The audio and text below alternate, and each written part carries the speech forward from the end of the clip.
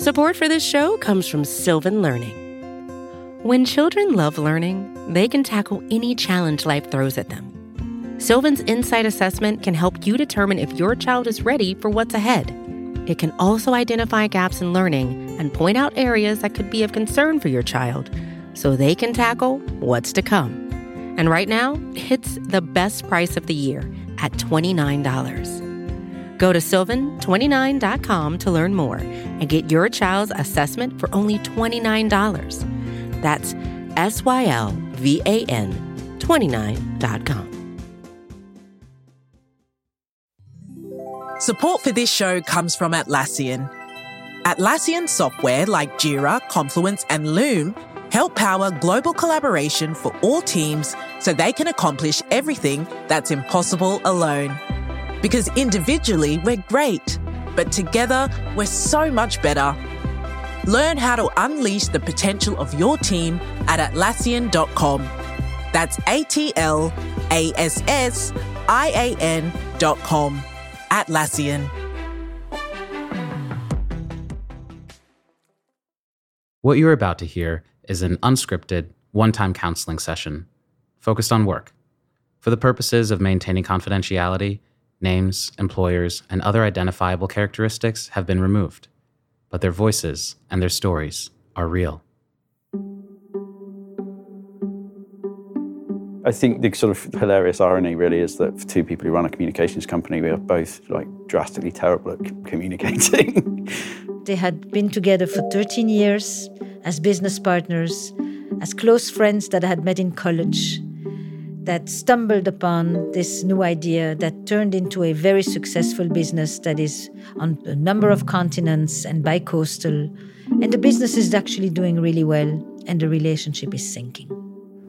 The kind of the single most stressful thing in my working life, if not life, are the challenges with our relationship.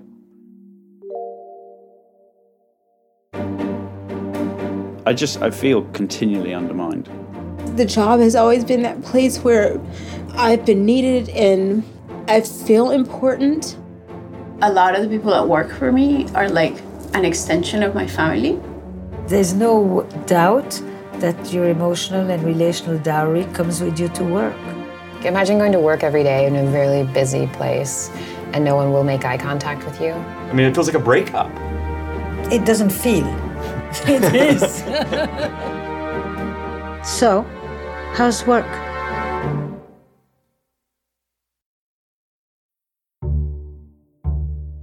For 4 years, they've been sitting with this. And so the ask was big. It was A, about just opening up the conversation, B, about what actually needed to be talked about, and C, what was a potential resolution that they could both engage in. But the conversation was so hard for them that I understood why it took them 4 years. And it wasn't just hard for them. It was hard for me as well, because they kept unconsciously saying, we need to talk about this, but then did everything possible to not talk about this.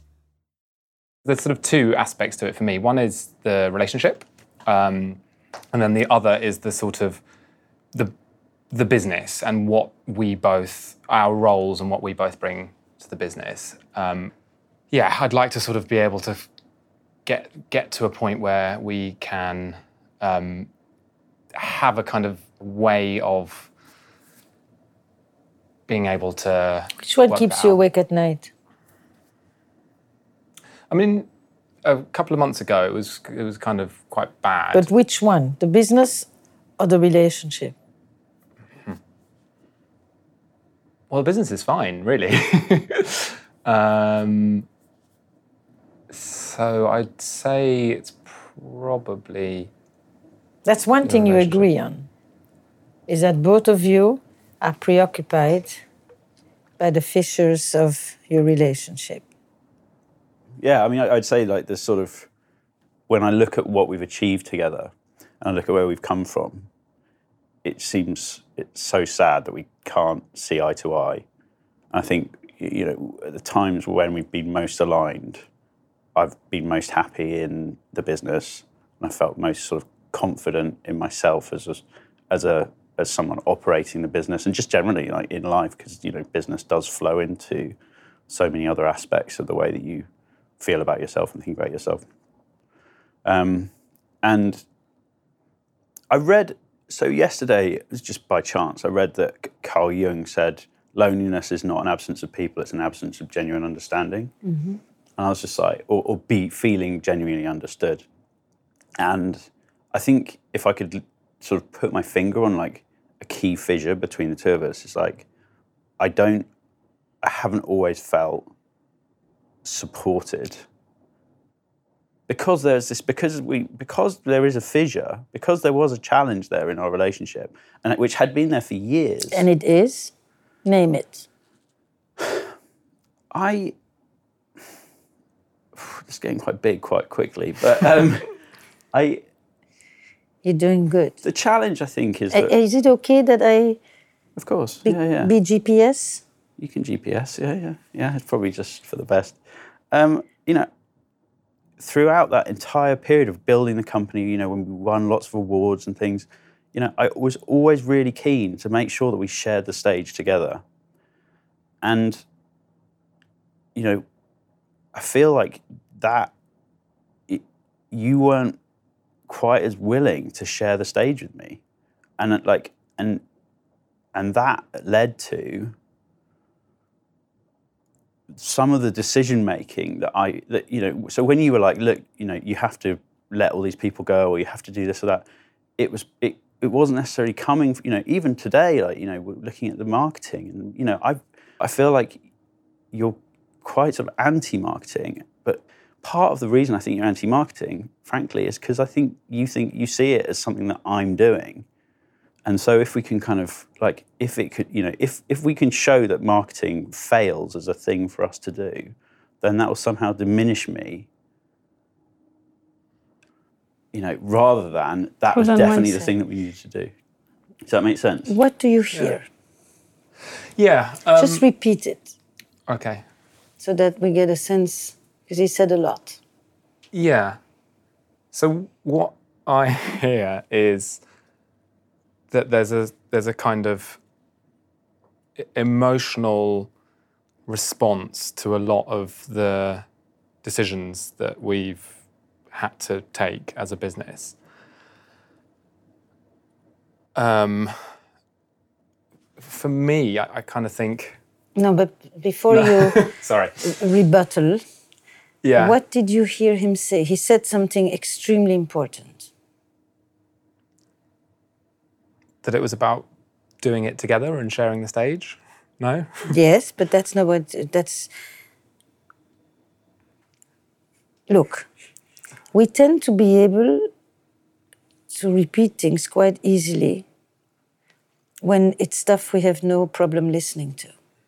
What's extraordinary is how hard it is. And generally, we can probably handle 10 seconds, which is 3 sentences. But before you answer, you have got to just say, this is what I'm hearing. And then instead of shaking your head, you can say you heard a piece of it or that's part of it, but there's more. So that we first establish. I will tell you what I heard, but it's also to be checked. It's not because... Mm-hmm. At this point, we have reached a place where there is a confusion between you're disagreeing with my idea, with an idea versus you're disagreeing with me. And it becomes essentialized. It's not about marketing, it's not about this or that. It ends up being about me, and I feel that on some level, I'm undermined. Mm-hmm. And then I have to prove myself, and I'm being tested. And if it's something that I want, by definition, you won't want it, but not because of the idea, but because it's coming from me. And that's how the waters have gotten muddled. Is that? Yeah. Okay. It's okay to say, I'm not sure I really understand what you're saying. But if you don't listen, it's because you're busy with the rebuttal. Yeah. So you got to slow it down and anchor yourself, first and foremost, into the listening. That's the essence of the communication, is actually not the talking. It's the listening. He gave you the opening line, right? There's a loneliness in not being understood. That in itself is a loneliness. And do you still see each other outside of work? Do you still have a friendship? Sometimes. A bit. Do you still talk about anything besides the shop? Yeah. Yeah. Okay. Do you still go out just to hang and be with each other, for the company of each other? Well, we've lived in different places for 5 years. Yes. Do you still text each other stuff that is not about work? As the way that you bring each other into each other's lives? Not really, no. Okay. Not really. Is that a loss? Do you care about it? Are you so fixated on the shop and on the business that the friendship is no longer on the menu? No, I mean, I'd quite like it there. I sort of would quite like to not have the business in the way and just be able to be friends, outside of that. The thing that's quite marked is like, we're lucky enough to have built a company of people who we get on really well with. No, I understood. The people in the company are rather happy. It's just the two co-founders that are not particularly happy with each other. Yeah. With each other. Yeah. And at this point, they can't discuss an idea because an idea becomes the representation of a person. And when it becomes essentialized this way, you no longer know if you're discussing, I don't like the idea or I don't like you. Right, and that's where I get very frustrated because... So does he. Yeah. So first answer him. I mean, answer him doesn't mean argue with it. It's just repeat now that I said it. Just repeat it again. What do you think he was talking about? What did you hear? That when I object to an idea, he sees that, you see that as somehow a rejection of you or a way of sort of me somehow proving a point. For the first hour of this session, they've told me what they want to address, and they've shown me how they will do anything possible never to talk about what they came to talk about.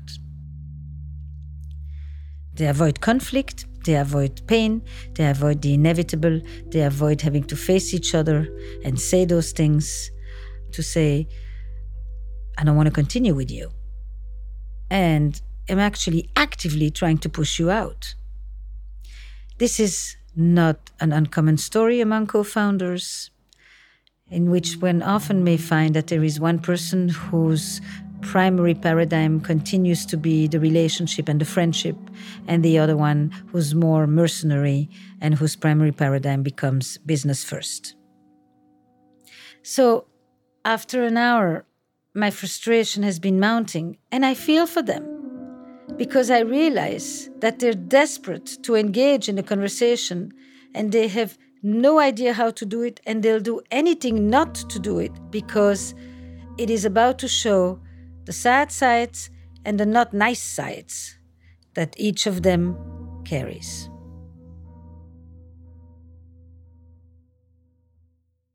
I mean, when we first set the company up, we talked all the time. I mean, just daily, several times, because there was always like, oh, we can do this, and we can do that, and we can do, And I think as the business developed, we just talk less, and then the less you talk, the less you sort of get that genuine level of communication. Yeah, it's like a relationship. Yeah, who knew? Who knew? Right? In the beginning, you don't stop.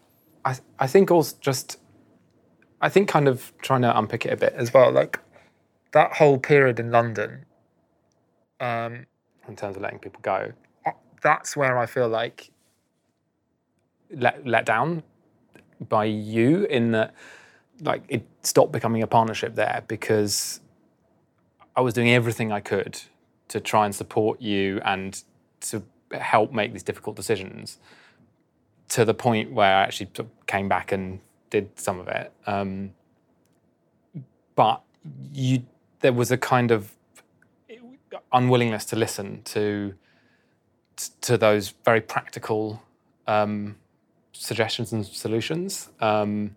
And that led to immense frustration on my side, which I know had an impact, from on a personal level, and that's kind of where it really.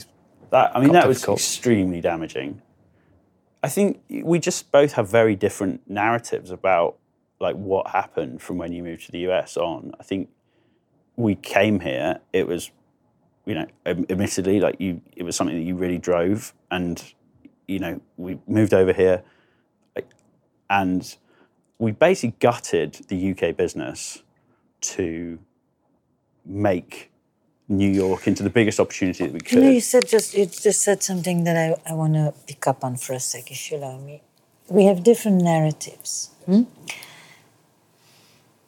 Give me just a sense.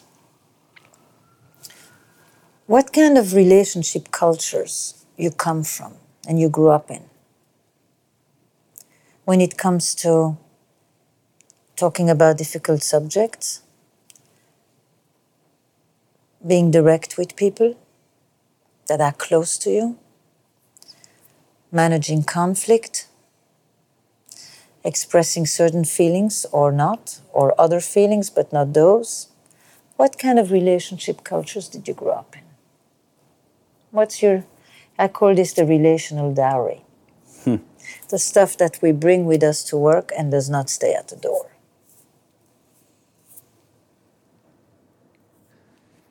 I mean, for me, we didn't talk about feelings a lot at home. It was very sort of loving environment, and very happy with my upbringing. But there wasn't. My dad's English and didn't talk about emotions very much. And my mum? My mum, German, very direct. So I sort of got some of that directness, I think, from her. How did people handle disagreement, conflict?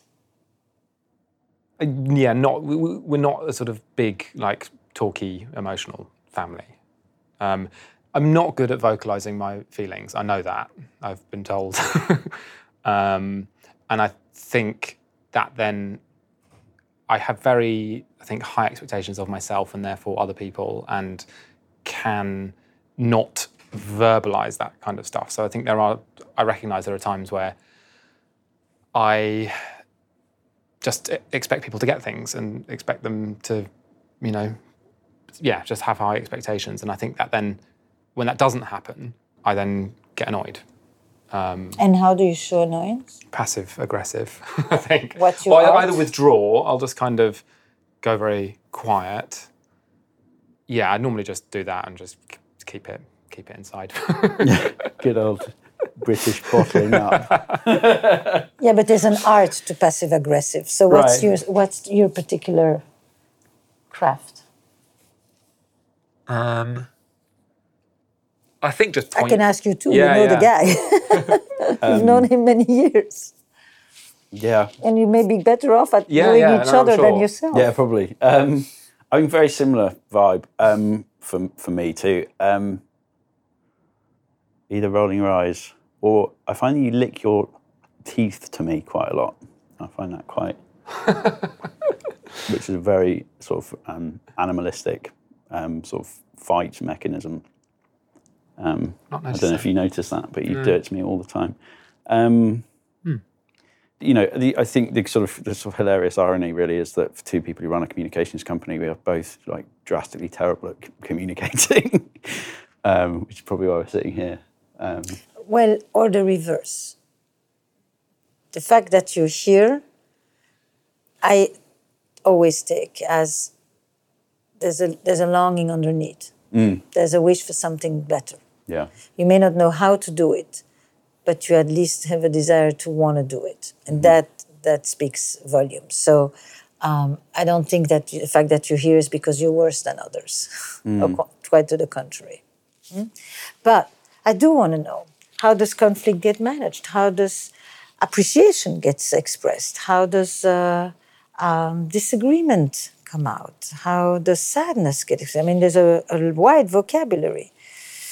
So what's the vocabulary you come with?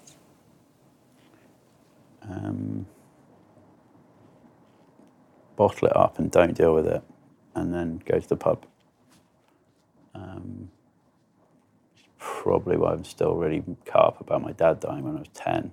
Not that has anything to do with this really, but like inability to deal with challenges is, or emotional challenges, sorry, is an issue.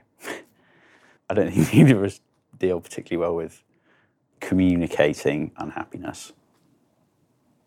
And that's where you are. Mm-hmm. You are rather unhappy with your relationship with your co-founder and your friend. And you are rather unhappy as well. So that is actually the thing that you're in the midst of at this moment. Mm-hmm. Not the direction of the company. That is actually unfolding quite well.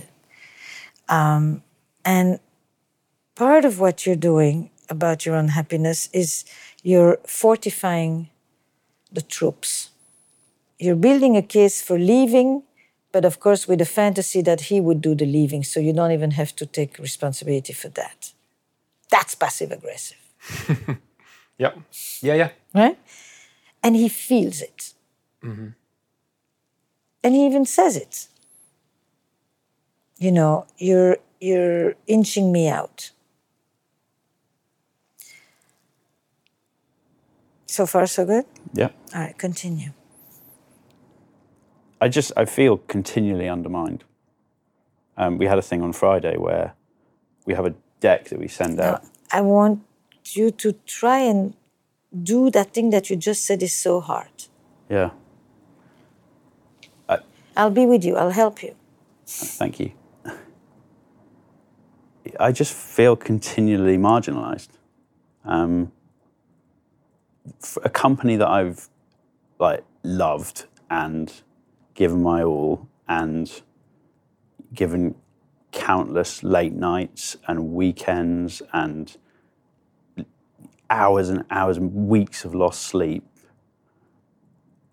I just feel like my joy and desire to do it is just crushed over and over. And every time we're on a call, and I mean, it doesn't even necessarily need to be when I go off on one. Like quite often you'll just roll your eyes at the things that I say, or, you know, like finding that the deck with my with my name excluded. This is the moment when you want to check if he's listening. With my name excluded. Like, you know, the reason I got so upset about that on Friday was because it was just the clearest possible manifestation of the way I feel. So that was just a slide of the company, and it had everyone in the company on it, except I literally just didn't feature.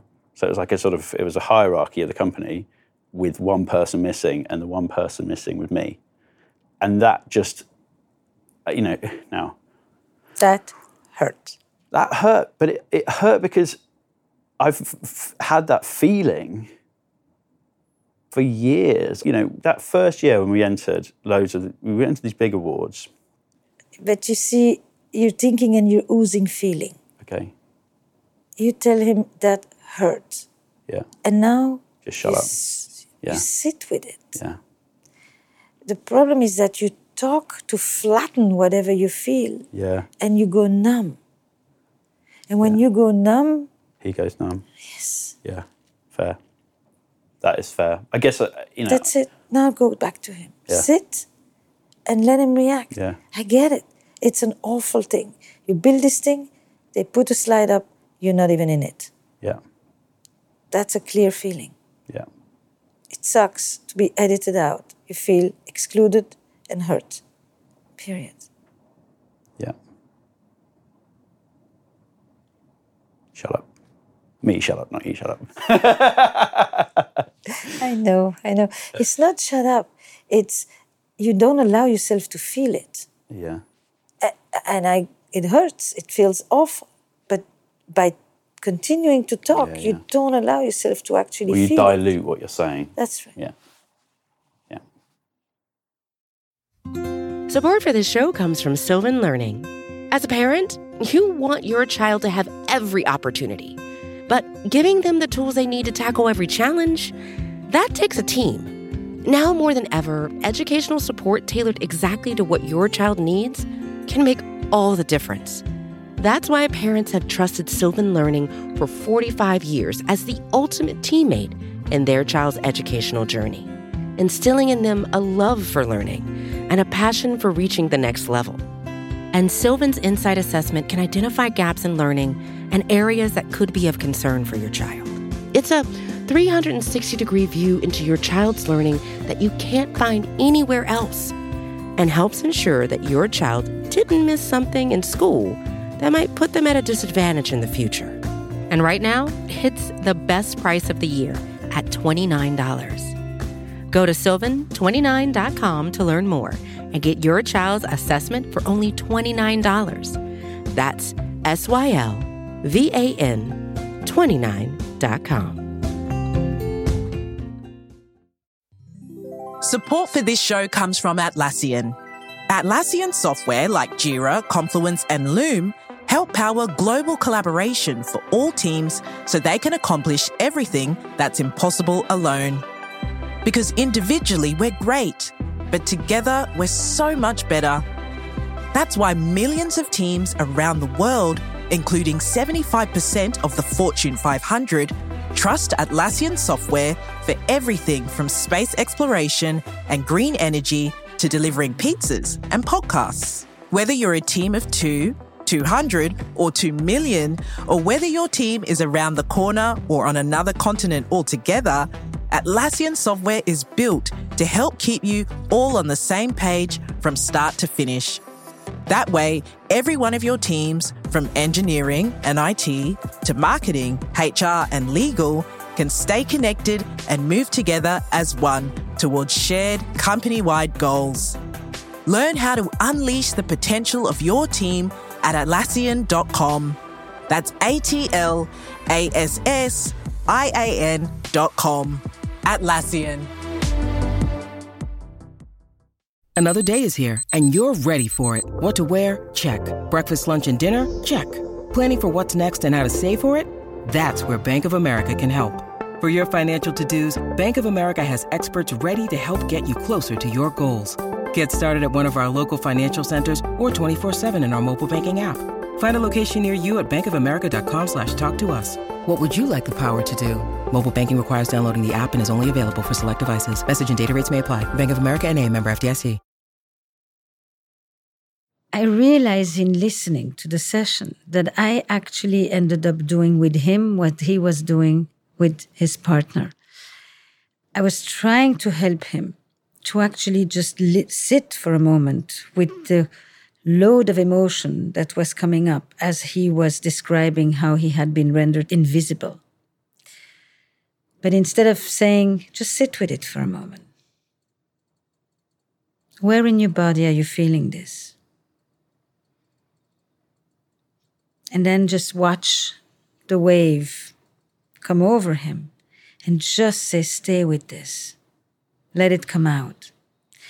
I ended up saying to him, you're not letting yourself feel, rather than helping him to actually feel it. And let the other person see the consequences of his actions. So I missed it. Less is more. So the only thing, you turn to him and you say, do you get it? Do you understand? We're not solving the business problem at this point. Yeah. So we're just in this conversation. Mm-hmm. Do you understand what I'm saying? You understand what I'm saying? Yeah. Yeah. What, like, how would you like it to be? That's a very good question. I guess I'd like to just put a lot of that animosity behind us. You know, like, there's a lot of water under the bridge. I understand that. I want to feel like you've got my back.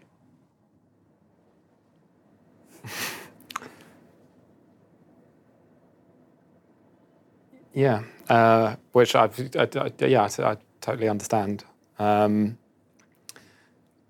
And for me, it's about kind of, I guess, finding a way back to, you know, that the first few years of the company and how that worked. But part of that is is around the roles, I think, and that's where I kind of keep coming back to. I listened to him say, I want you to have my back. I want to feel that you still care about me. I want to feel like we're still in this together. And the other one answers from the place of, structurally, I think we need to redefine the roles here in the company. But emotionally, he kind of is gone. And this discrepancy is something that I really have witnessed so many times in romantic relationships. When one person is still fighting for the relationship and the other person basically just came to drop this one off and said, see you later, I'm on my way out. And it is basically, you cannot work on a relationship if one person is gone. You need two people. But I get it. Like from a sort of emotionally supportive perspective, I definitely can do more. Do you think there is validity in what he describes when he says, I feel undermined, you don't have my back? You translate this as he wants me to agree with him. And so your next thought is, how can I have his back and not agree with him? It's the only way he will feel supported is if I say yes to what he says and I don't agree with it.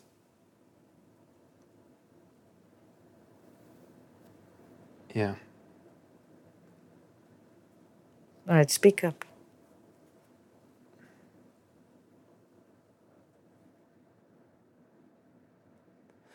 Yeah, I mean, yeah, because I think that kind of is,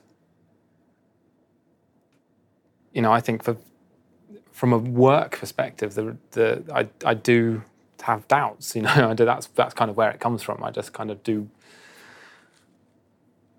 sort of worry about the role and what you're going to be doing and where that's best placed, and that's where I think to a certain extent I don't have your back.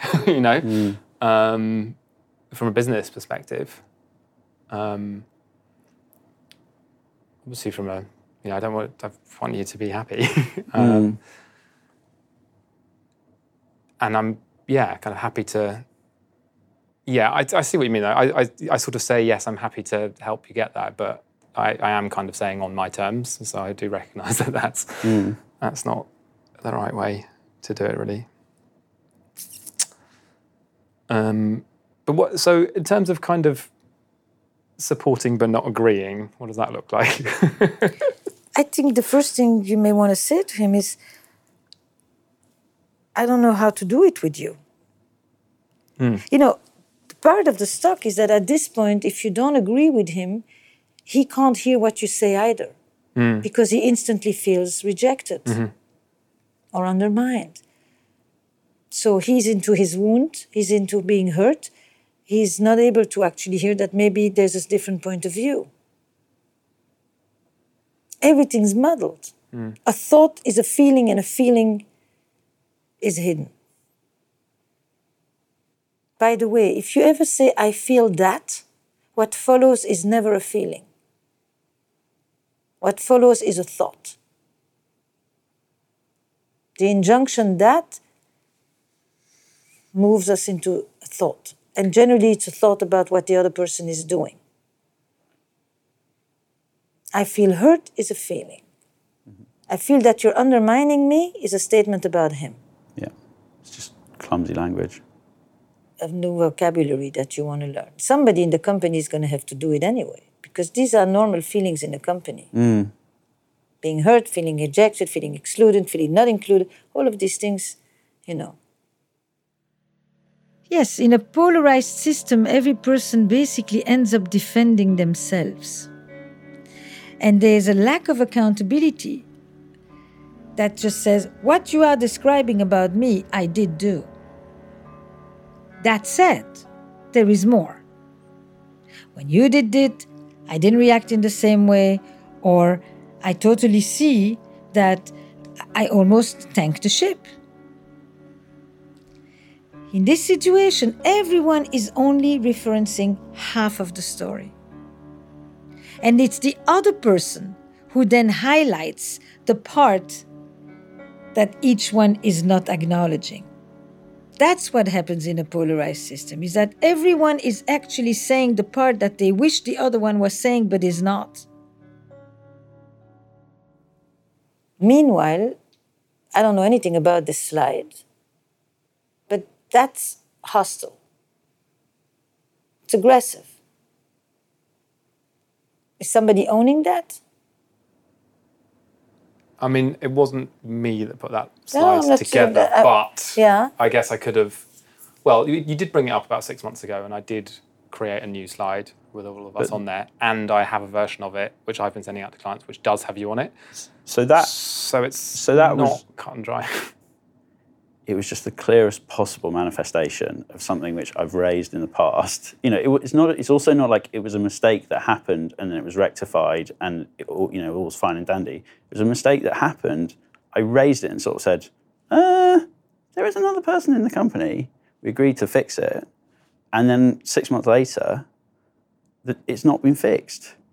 You know, I'm not saying that is like directly your fault at all, but it's a manifestation of something that's far more, that I feel on a basic level on every single call that we do with the management team, on every single document that gets sent out, every single email. You know, so slightly overstating it, but it's a background feeling that is always there. Where do you think that comes from? I think it comes from... Good. It was very good. I think it comes from a real desire that is just your company and that I wasn't part of it. I mean, that's very interesting, but I've never had that feeling. And I've been in a position where I felt completely like I have no role and, you know, sails to the wind, you know, in the early years a lot. You know, you were the guy that had the filmmaking ability. What was I doing? I was just sort of hanging around. Mm-hmm. But I supported you. But I supported you then. Now the shoe is on the other foot. It's not even that I'm not getting that support back. I feel like actively you're using the fact that I am in not quite such a defined role to marginalise me. Yeah, I mean, I understand why you would feel that. My kind of response is it's come from a sort of business reason, like there's sort of... But back then I could have gone, you know what? I don't see the value that you're bringing. You know, there's such a discrepancy in the value that we're bringing to the company. Not only was I making the film, I was also new business director, right? So I was making all the calls, to all the agencies that then blew the company up, right? I could at any point then have gone, what exactly is he doing? And I didn't. I stood by you. And I always made sure that we shared the podium. And when we had the challenges in the UK, and you were over here, at board level, across, you used the fact that we had low sales in the UK to completely commandeer the control of the board, to ostracize me. And we know companies go through sales cycles where sometimes you're up, sometimes you're down. We had a sales squeeze last year in New York, which we came through. You know, we had the challenges with the office refit. I've stood by you. I could have used any of those things as leverage, but I didn't. I get it. I understand the sort of... I know it was difficult and it felt very hard at the time, but the way that the UK business was structured at the time was... That's not what he's talking about. I know. So don't, I know, but so don't from my point of view, there was a very strong business case to the point where that business nearly folded. And if I hadn't come in and made those decisions at that time, it probably would have done. And It wasn't about some sort of personal power struggle. It was about trying to save the UK business. Yeah, I mean, over the period from when you left to now, we let 27 people go in the UK to turn that business around, right? We had already let a number of people go before that. You came over and basically just said, right, we have to do it like right now, right? I'd waited. I'd seen it coming for a long anyway. If you go in this direction, you will do an interesting comparative study of the narratives. Mm-hmm. Mm-hmm. And that's irrelevant because you're not busy trying to really understand each other's narratives. When one person keeps repeating the same thing over and over again, it's easy to get frustrated. Say, can you finally talk about something else? But the fact is that we repeat because we are still waiting for the other person to actually acknowledge that which we are saying. So we're holding up the flag, not just because we are stubborn and a one-note person, but because we are signaling to the other person, I need to know that you see what I see before I can move on to the next thing. He's talking about a very particular thing, which is, regardless of the cycles of the business, I've always put us first. And I experience you putting the business first basically as a betrayal. Mm-hmm.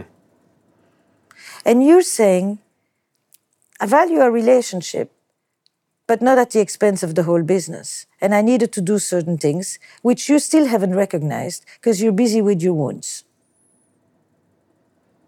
I think that's fair, yeah. Yeah? Yeah. All right. Let's move there then.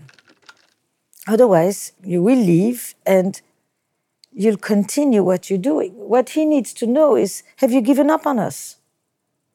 Is the business really become more important? Then we will negotiate either he gets a certain role or you get bought out, or do you have a partnership agreement or none? No. Nothing. Probably should get that one. And how old were you when you started this whole thing? 25.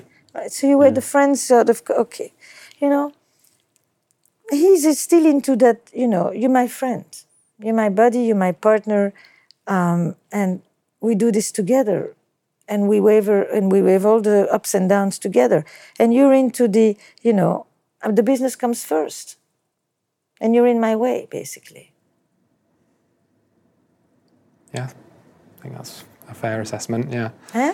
You're in my way, and he knows it. You want to make the decisions. You want to be the CEO. You want to, you're actually no longer talking in partnership terms. And he's in a completely different storyboard. Mm-hmm.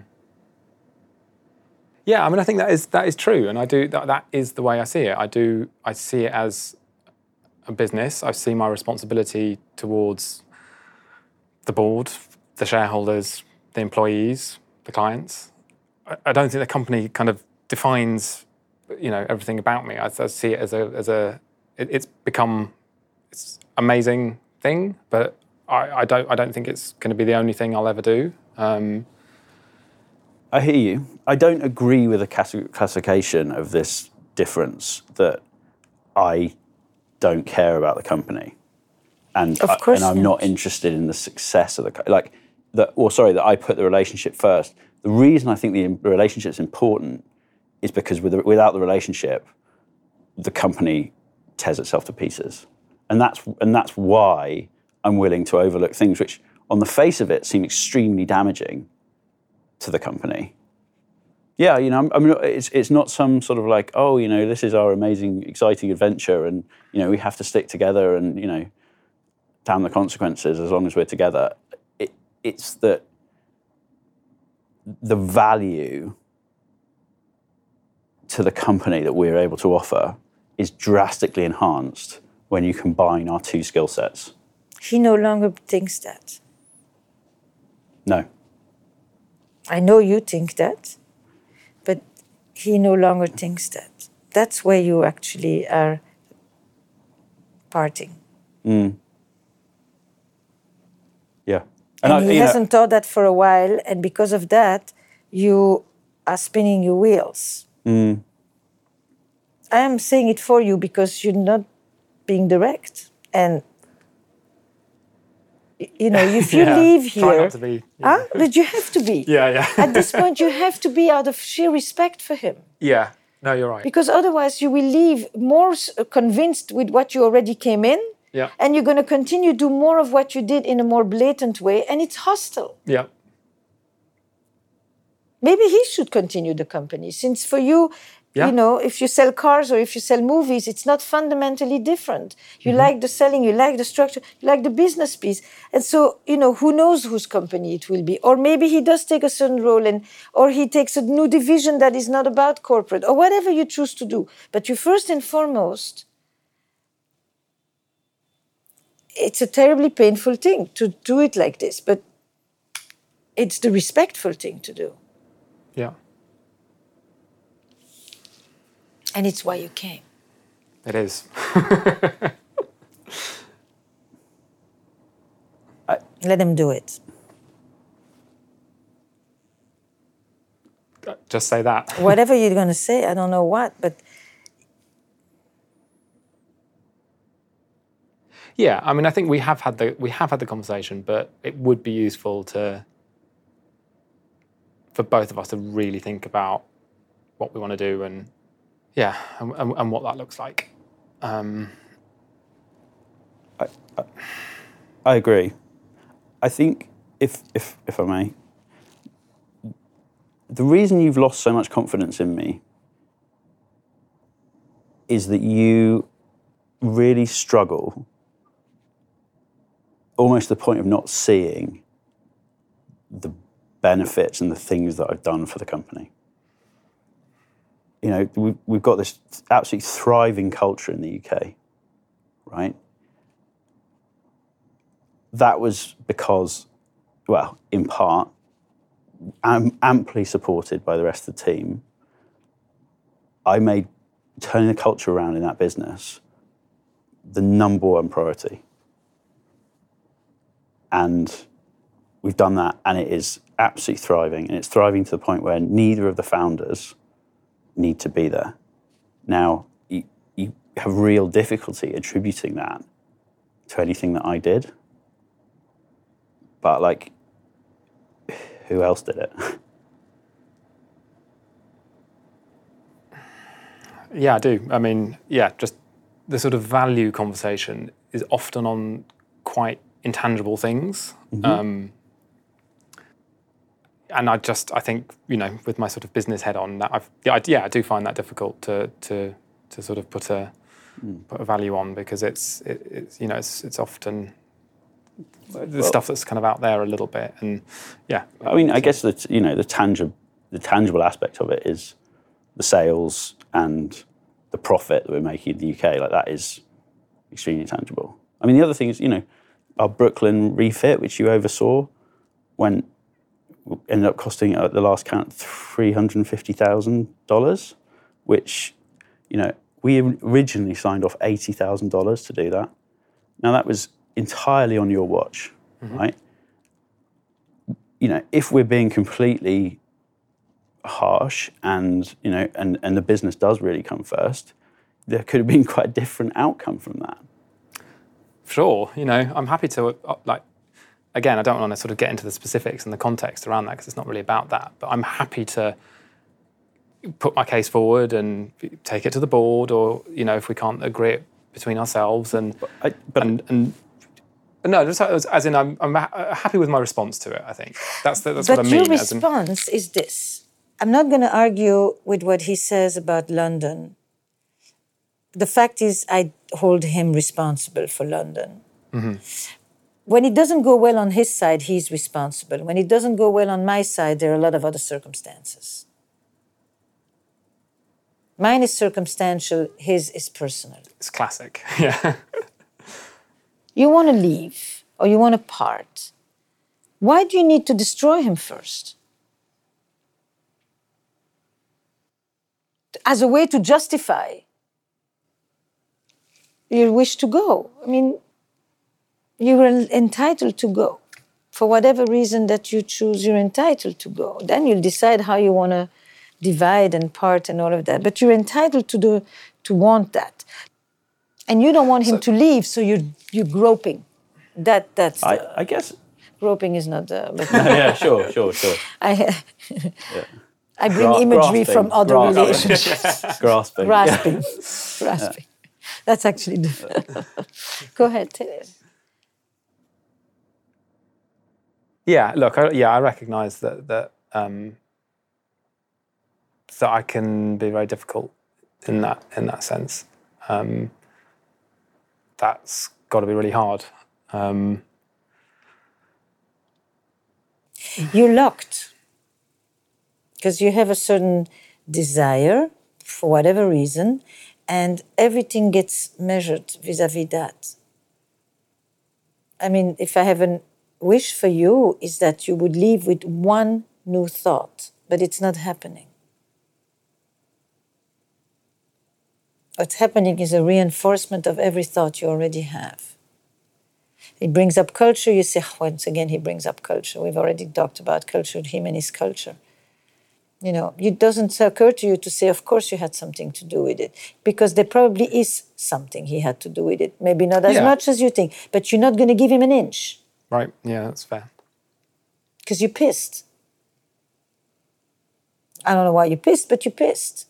You're in an anti, and he knows it. So he's trying to justify himself. He's trying to prove to you that he's capable of something. And the more he's trying to prove, and the more you think he's pathetic. But you don't realize that you're putting him down the whole time because you give him nothing.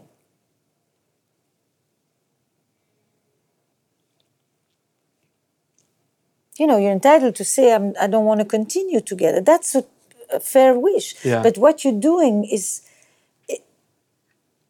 aggressive. It's hostile. Yeah. You know, I had something to do with it, and you say, well, I'm not going to get into it because, you know, I have a very different understanding of what really actually happened, and, you know, there is no value to this, and this is... What the hell is this? Because I'm sure that tomorrow you're going to make a speech at your company about culture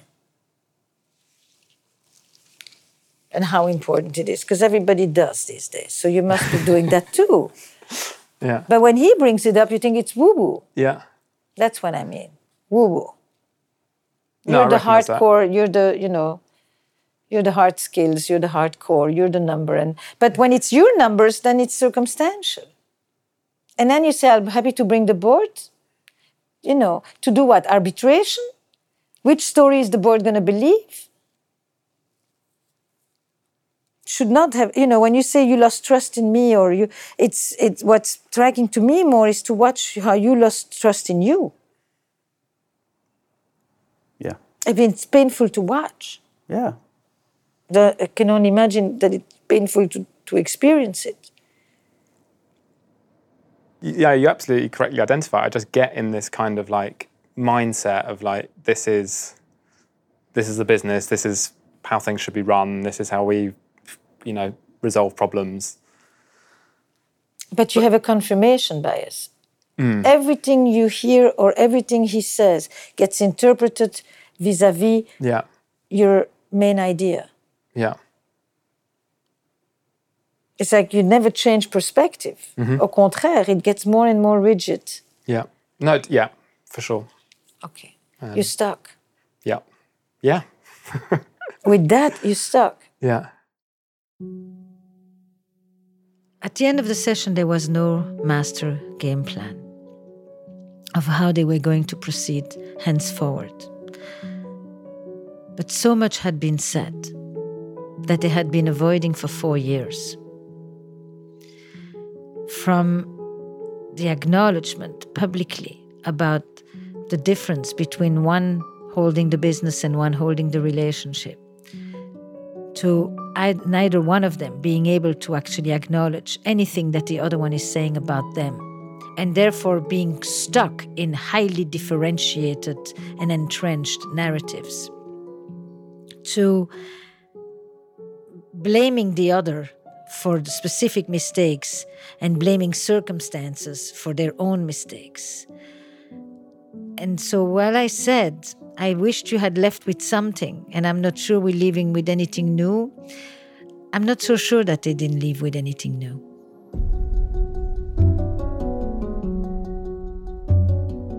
Esther Perel is a best-selling author, speaker, and host of the podcast, Where Should We Begin? To learn more about Esther Perel's world, to sign up for her newsletter, or to apply to be on the podcast, go to estherperel.com/howswork. How's Work is produced by Magnificent Noise for Gimlet and Esther Perel Productions. Our production staff includes Eric Newsom, Eva Wolchover, Destry Sibley, Alex Lewis, Kristen Muller, and our coordinating producer is Lindsay Rutowski. Our recording engineer is Noriko Okabe, and Damon Whittemore is our mix engineer. The theme song was written by Doug Slaywin, and the executive producers of How's Work are Esther Perel and Jesse Baker. We would also like to thank Nazanin Rafsanjani, Matt Lieber, Darian LaBeach, Courtney Hamilton, Kelly Rose, Nick Oxenhorn, Dr. Guy Winch, Paul Schneider, Thomas Curry, Shani Aviram, and Jack Saul.